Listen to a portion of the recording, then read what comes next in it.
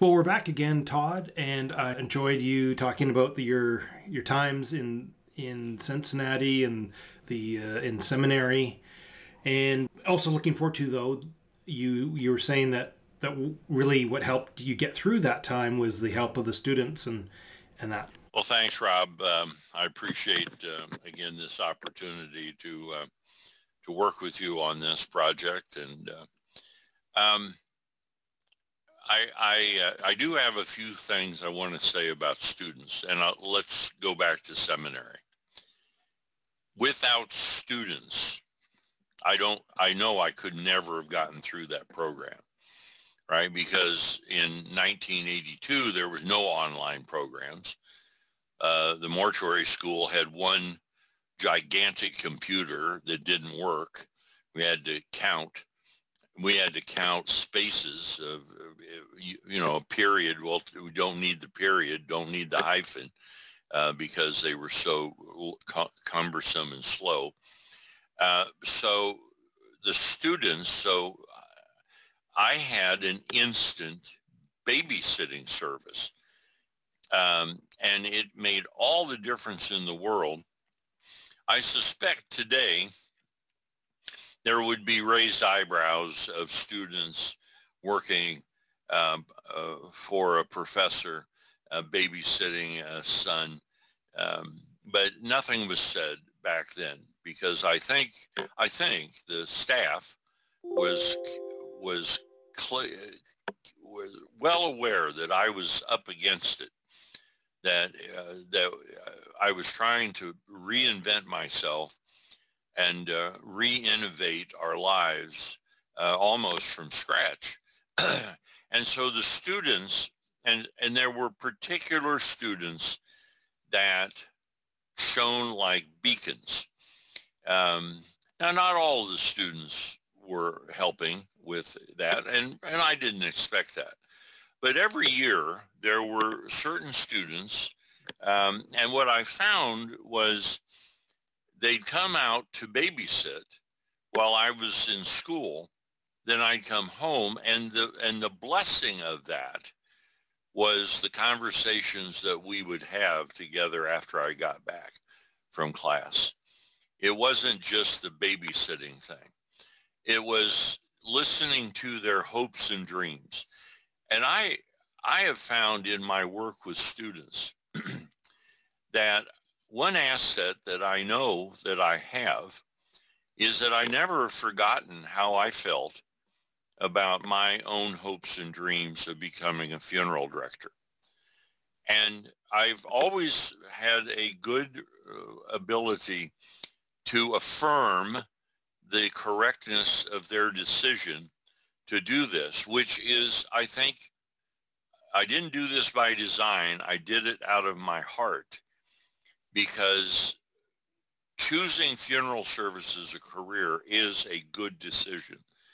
Now, the problem with that is twofold. Number one, many times these students' most close relatives and friends don't agree with that decision. They think it's creepy. They think that it's morbid. They think that it's a mistake, that they'll grow out of it, that they have temporary insanity. So, and then the second millstone that students run into is within our own profession. Not the family and not the friends. It's within our world, the negative of some funeral directors. Oh, you don't want to do that. Let me tell you about what it's like to be a funeral director. You don't have the courage to do that. And actually, the misogyny in funeral service at one time was so critically, it was concerning to all of us because they wouldn't hire women. Some of their chauvinistic attitudes toward it they'd start out the interview with, well, can you lift? I had one funeral director. I took this woman, a female student, to an interview, and the funeral director is in a wheelchair. The funeral director has every conceivable illness that God's ever invented, and they roll him into the office, and he sits there in the wheelchair. I felt bad for him. He's in a wheelchair. He was really a decent guy, but the first thing out of his mouth was, "Can you lift?" And I looked at him and I said, "Hell, Paul, you can't lift, right? What the hell are you talking about? You can't lift nothing, right?" And so this, I don't know. I think I mentioned earlier, I had a funeral director look at me when I said, "Oh, I want to be a funeral director when I grow up." And his response, he looked at me and he goes, "Well, you're nothing but a damn fool." So the question is, why does the negativity come out of our own profession?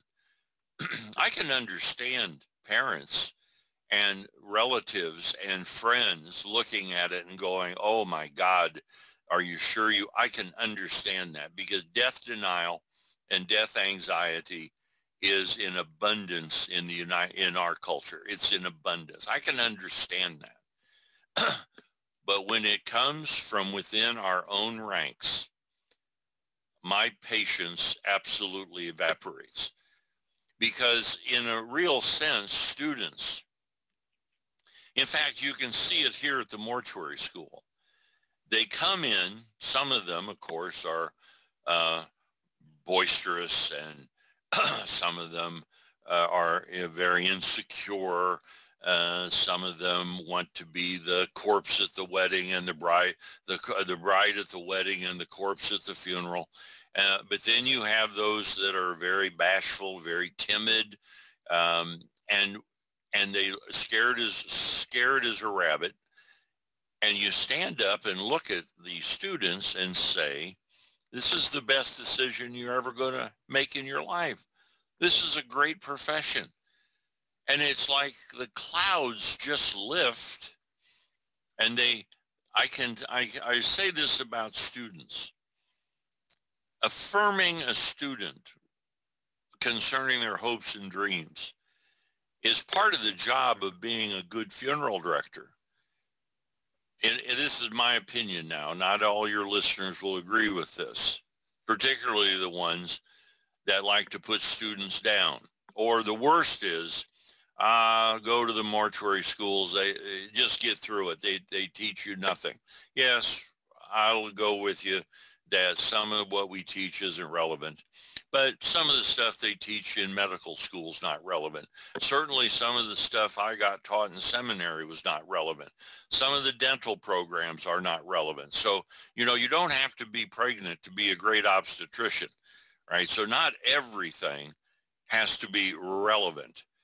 But to have this negativity, and I'm spending time on this because I have to say I see it frequently. I've always seen it frequently out in our profession.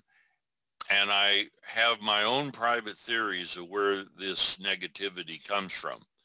And I'll not share that publicly because I don't want to unduly offend anyone.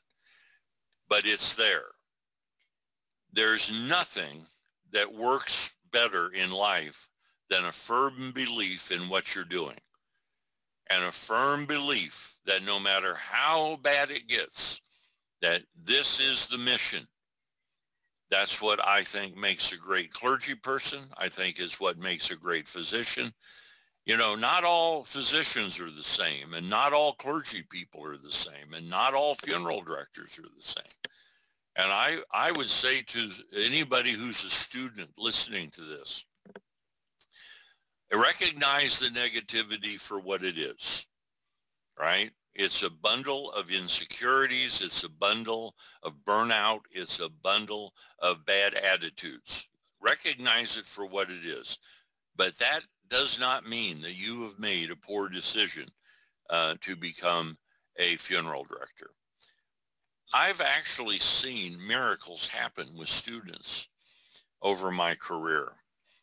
And it's been In fact, for me, the great joy of teaching is my interactions with the students. It's been quite a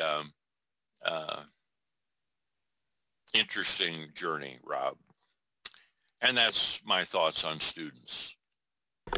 Well, Todd, it's great to hear that some students there that were able to help you out, and I'm sure both you and them got the benefit of those conversations, just like I've been the benefactor of many of our conversations. So where's your journey going to take us next? Well, from Cincinnati, I got a job in upstate New York running a mortuary school, and I thought that would be the next place that we could explore. Sounds great. We'll talk about it the next time. Thank you, Todd. Thank you, Rob.